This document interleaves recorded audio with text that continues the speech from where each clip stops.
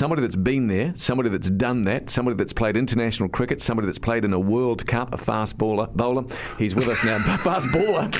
Well, that's kind of what we're talking about. Sorry, mate. Poor old Kyle. Sorry, Kyle. Sorry, Kyle. I didn't mean to call you a fast bowler, mate, although I'm not saying you're not. I thought I was boarding fast. So, Kyle, thank you for coming on the show with us. As a former Black Cap, what are the rules around this? Well, certainly in my time, about 4 years ago, it was pretty relaxed to have the partners on tour, and the difference between us and the All Blacks, the cricket guys always get their own room, whereas I think the All Blacks, they share rooms. Phil, you may know this. Yes, they do. Always have, so it's always with cricket, because since the cricket guys, sometimes you're away 10 to 11 months of the year, and you get your own room. And having the partners on tour was encouraged because we do spend a lot of time away. And with the World Cup now, you just before, so you're quite right. At the start of the event, no one sort of made a ticky-boo out of it. But now they've lost a couple of games. It's been raised. But I think it's an amazing event, the World Cup. They come around once every 4 years, and to have your family part of the occasion is pretty special. Do you think in any way, Kyle, it's a distraction? Was it for you?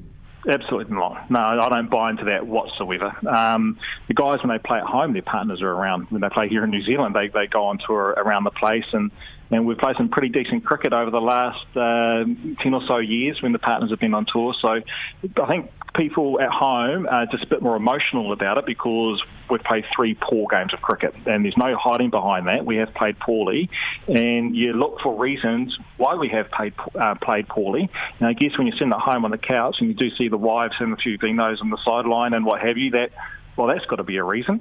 Exactly. Hey, one last thing, Kyle, basically, is that one of the things that's talked about a lot in sport, whatever the sport is home advantage, that home teams, and I would have thought that one of the home advantages would be that whether you're going to a cricket ground or whether you're going to a rugby field or a hockey field or a football field, whatever it was, you're leaving literally from your home, so you've got a solid base to go to when you switch on for the sport.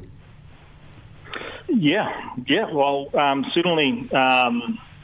I don't quite catch you there, Phil. So you're saying when we're away and the partners are on tour, when you switch to the cricket ground.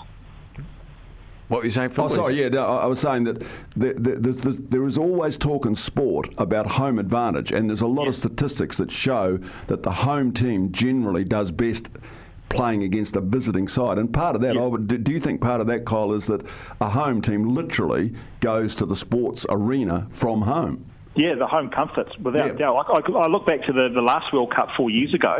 It was at the end of a home season, and we loved it. We jumped in the cars and we drove from venue to venue. We know all the roads, we know all the restaurants, we know where to go, where not to go, and that's huge. If you in a foreign country, you just can't replicate that. Yeah. There's just no way whatsoever. So playing at home is a great thing. You've obviously got your fan base as well, which is also wonderful. They can bring a lot of pressure along with it as well. But there's certainly a big advantage playing at home. Good man, Kyle. Thanks you very much. Appreciate it greatly. That's Kyle Mills, who's played the game at the highest level. He's been at a World Cup, and he said unequivocally that the wives and partners and girlfriends and kids are not a distraction.